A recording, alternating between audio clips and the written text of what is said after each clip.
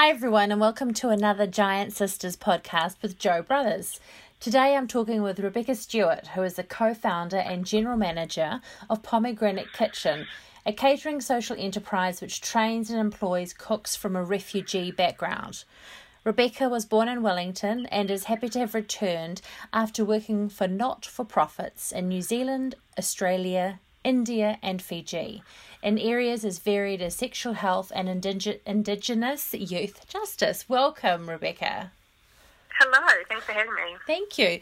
Now, on the Giant Sisters podcast, we're celebrating women and women's stories. Now, generally I start off with the power of intention. How did you design your life and career path, or did it just evolve?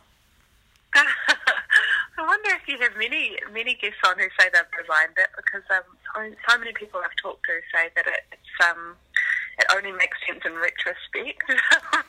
Those of us with more interesting career paths. Yeah, so, you're right. You're right. So just to interrupt, you are right. Most people say, I thought this plan and then this has ended up happening, and then they talk us through. So that'd be really keen to hear your story. Sure. Well, I grew up in Wellington, ended up I studied psychology, which was really,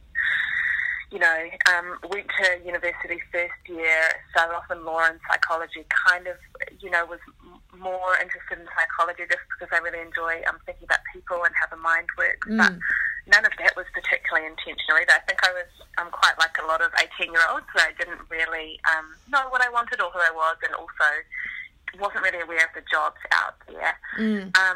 So came to the end of that, knew that wasn't right, ended up going travelling for a bit, and I actually worked on a super yacht that belonged to the co-founder of Microsoft, Paul Allen, over in the Mediterranean. So that was would have been hard to plan, that one. Yeah.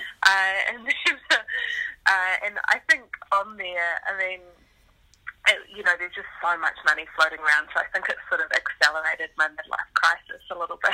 Right. A lot of people come to the middle of their careers and say they want to work in a values-driven space or give back, but for me that happened quite early, where I knew after that I really wanted to be working, making change in the world. So I ended up in Melbourne studying public health, right, and worked for a number of not-for-profits, as you said.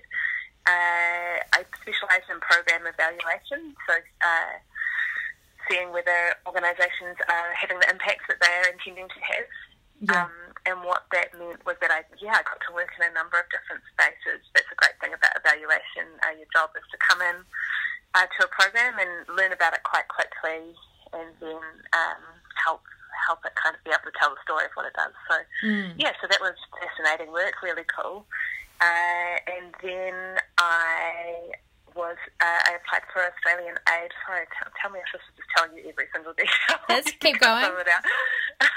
I applied for Australian aid placement in Fiji in sexual health. And it was supposed to be for a year, but when I was there after 3 months, I was actually diagnosed with breast cancer at the age of 30. Oh, no. Which was just like a real spanner in the works, Like I really had this idea that was going to set me on this certain career trajectory into international development, and I sort of, I'd just done one of those exercises where you imagine yourself in 5 years, and I had this whole plan. Yeah. And then it just really was not that. So I came back to Wellington, and just had to spend a year being sick and getting better, which was, I guess, a really good learning opportunity to be able to rely on others a bit more, distance myself from work. So I'd always been someone that really, my identity was really wrapped up in what I do. So that was a really big challenge. Actually just lying in bed and you're not doing anything. It's like, who am I? Yeah. And so after that I worked for the New Zealand Red Cross here in Wellington, and when I was there I saw that there were a number of people who, from refugee background, who really wanted to work, but couldn't get a foot in the door either because of language barriers or lack of local experience. And so I was living with my stepmom at the time because, you know, I was still sort of in recovery, and we put our heads together and kind of came up with this business idea, which is kind of funny because, I mean, I'd always worked for not-for-profits. I never wanted to be the boss because they always seemed really underpaid and overworked, which turned out to be true. Yeah. And I never, you know, was in the business world or anything like that. So it's been such an amazing learning curve over the last 18 months. So my stepmom, who's also my business partner, is a real foodie. Mm-hmm. She was, you know, really interested in what kind of, I guess the food stories that people were bringing over with them, or these great kind of like generations of knowledge that people were bringing into Wellington. And so that was really the focus from both of our ends, is to, you know, to provide opportunities and also introduce Wellington to some new flavours. Right. So that's how Pomegranate Kitchen was born. Wow. So it sounds like the inspiration for the Pomegranate Kitchen was people coming with I just heard you say their food stories. That's really interesting. Had you seen anything like this done anywhere around the world before? Yeah, so we sort of drew our inspiration from an organisation in New York called Eat Off Beach. They do more sort of individual lunch delivery, which is what we started off doing, but soon realised it wasn't quite right for Wellington, and it wasn't, you know, profitable for us. So it was much more about catering here. Yes. And since we've started, you know, I've found some other, especially close to home in Melbourne, some other organisations like Tamil Feast and the Asylum Seeker Resource Centre over there. I actually went and visited the Asylum Seeker Resource Centre when I was their catering company when I was over in Melbourne on a personal trip last year, which was so great because it really made me see that, that the things that I just made up, like run sheets for the kitchen, were actually quite close to what the professionals were doing. Right. But B, that, you know, that it is like a working model and it's a good idea, and just got some little tips from them and so forth. They're operating in a much larger scale than us, which was also quite inspiring, much bigger groups. There's obviously a scale over there that, you know, we can't match in Wellington. But, so that's what's happening. But we're the first to do this in New Zealand. Great. There's an organisation in Auckland called Wise Collective who, as far as I know, help women from refugee background get the food control plans that, you know, the council required food control plans in their own kitchen, and then link them with events if they want to. So they're sort of more of a linking kind of thing. Right. But there's no one having, you know, like a central kitchen and catering business working with refugee background cooks in New Zealand yet, apart from us. So my next question was going to be, tell us about some of the interesting things you've experienced in your career to date, because it sounds like you've gone from super yachts to not-for-profits. That's like polar opposite, isn't it? So, do you have does some sort of stories come to mind that sit with you a lot and sort of that you think about? In my career? Yeah. Oh, wow. When I was, you know, you're right, it was a massive shift. And I mean, when I was applying for not-for-profits, afterwards, you know, the interviewers would look at my CV and be like, excuse me? It was quite strange. But I mean, we had the nephew of a dictator of an African nation that came on the super yacht, who just had like thousands of pieces of luggage, and he had two women who were American who he brought on. And he'd have dinner with one of them one night on one deck, and the other one wouldn't be allowed to sit with them, and then he'd swap them the next night. Just like surreal. Oh, wow. The things that people get up to when they have that much money. I mean, we were lucky. That was someone that was chartering the boat. We were actually lucky with our owner that he was just lived quite a normal life. Yes. But I mean, in terms of the work that I've done for not-for-profits, I was lucky enough to visit the Northern Territory, Alice Springs in Australia, to work in a men's behaviour change domestic violence program for Aboriginal men. So that was only a brief visit, but that was pretty incredible. And certainly, you know, working in Fiji. I also worked while I was living in Australia. I did 2 3-month stints in India as well. Yeah. One on a university course that was it's just gone out of my head. It was basically a health program in rural Maharashtra.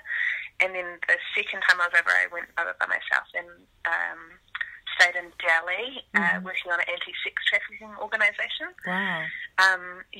And through that, I actually went to a place in rural India, rural Bihar, the state of Bihar, to work with. This was just like a field trip to do some research, and we ended up being like sort of held hostage by these middle-aged sex workers who didn't want to do the surveys anymore. So that they said that we had to go and someone had to go and get the surveys and give them back, and we weren't allowed to leave. We're in this house. We weren't allowed to leave the house until they got the surveys back, which is totally within their rights. Like, they don't need to do the research if they aren't comfortable with it, and that's one of the main things about doing this kind of research. But I think it was only afterwards that my supervisor, who is Indian, said, you could have called your consulate about that. Right. It was really, so I think it was a lot more gnarly than I kind of realised at the time. So quite a few different things. Fiji was incredible as well. Really a lot more different than I imagined. You grow up in New Zealand, you're like, oh yeah, I know heaps of, people who are Pacific Island descent and so forth. And we're all in the Pacific, surely it's not that different, but a real culture shock living in Fiji as well. Wow. Okay. The situation in India, it sounds like you handled it in a really sort of played it down in a humorous way, and that was probably a good way to play it at the time. And so, I mean, I think I probably, in terms of, what was a challenging situation, you've told us about several already. What advice would you give to your younger self?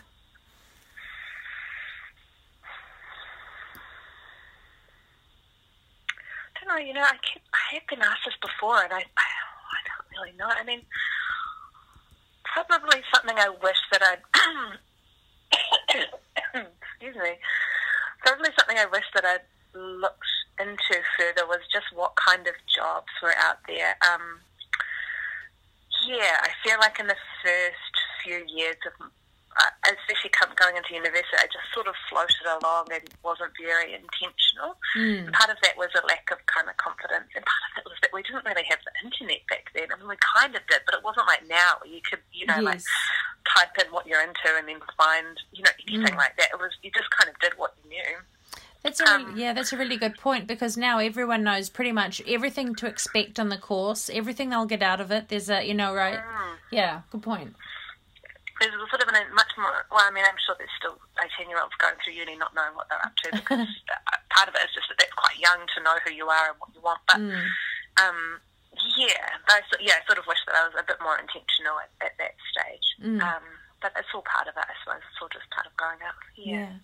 And what do you think, what are you most passionate about? Would that be your purpose of what you're doing now? I suppose I would say generally I'm really passionate about just reducing inequality and social justice. So however that sort of looks, and that's been really present throughout all of the work that I've done. I mean, I do think that everyone has sort of innate talents that they can use to make the world better. And my particular one at the earlier stages of my career were a real methodical kind of mind paired with, social skills. That meant I could kind of go into programs and quickly get people to talk to me about what was really going on, not just what they were supposed to be doing. Yes. And then design something that was a bit systematic. But even though that's kind of, some people saw that as a more bureaucratic kind of tick box kind of thing, for me, I was still working towards making programs stronger that would then in turn, working towards social justice. Yeah. And do you see or observe with amongst friends or colleagues or the general community that there are chances or opportunities that women are not stepping up to and taking for themselves? Do you have any thoughts on that?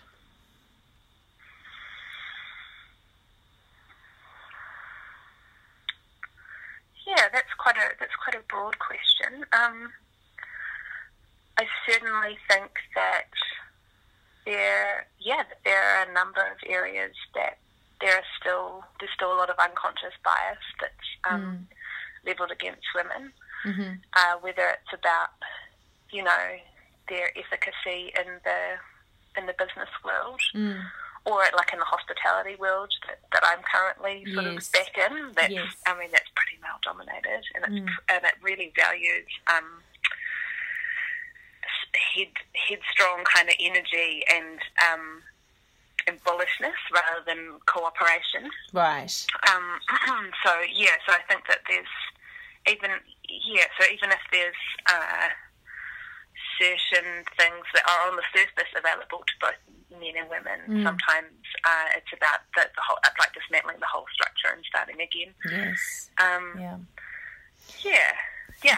think that there are a lot of opportunities that aren't being taken by women for various reasons. Sometimes it is overt sexism, and sometimes it is those kind of things where it is a system that was built largely by men, and so sometimes it just will never work. I mean, if we think about childcare, for example, the fact that we still haven't really solved that problem because we can't seem to dismantle this idea of working from 9 till 5 every day, even though someone has to pick up the kids. Like, I just really feel that if men were the primary caregivers from the beginning, then it's just a problem that would have been solved a lot quicker. Yes, good point. I mean, that's something that so at Pomegranate Kitchen, we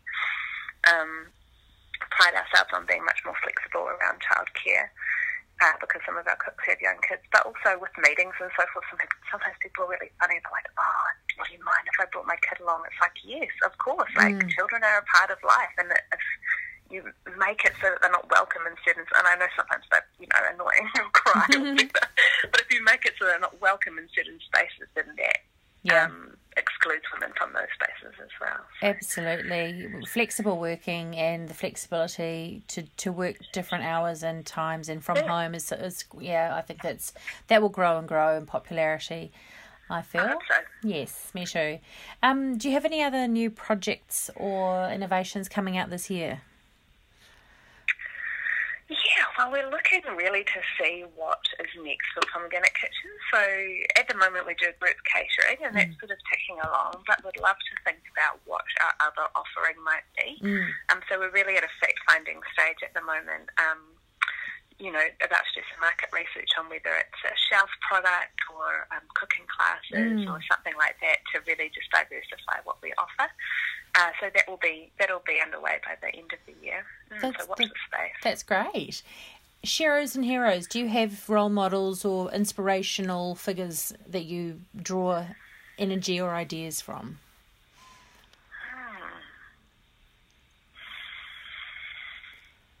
I mean, I've been so lucky to be surrounded by powerful women my entire life. Obviously, a lot of people start with this, but my mum is a very kind of practical and well-educated woman. She's not someone that would probably now she'd call herself a feminist, but when I was growing up, that wasn't really a word that was used. But she was always just really certain that education was really important and that women could just do anything.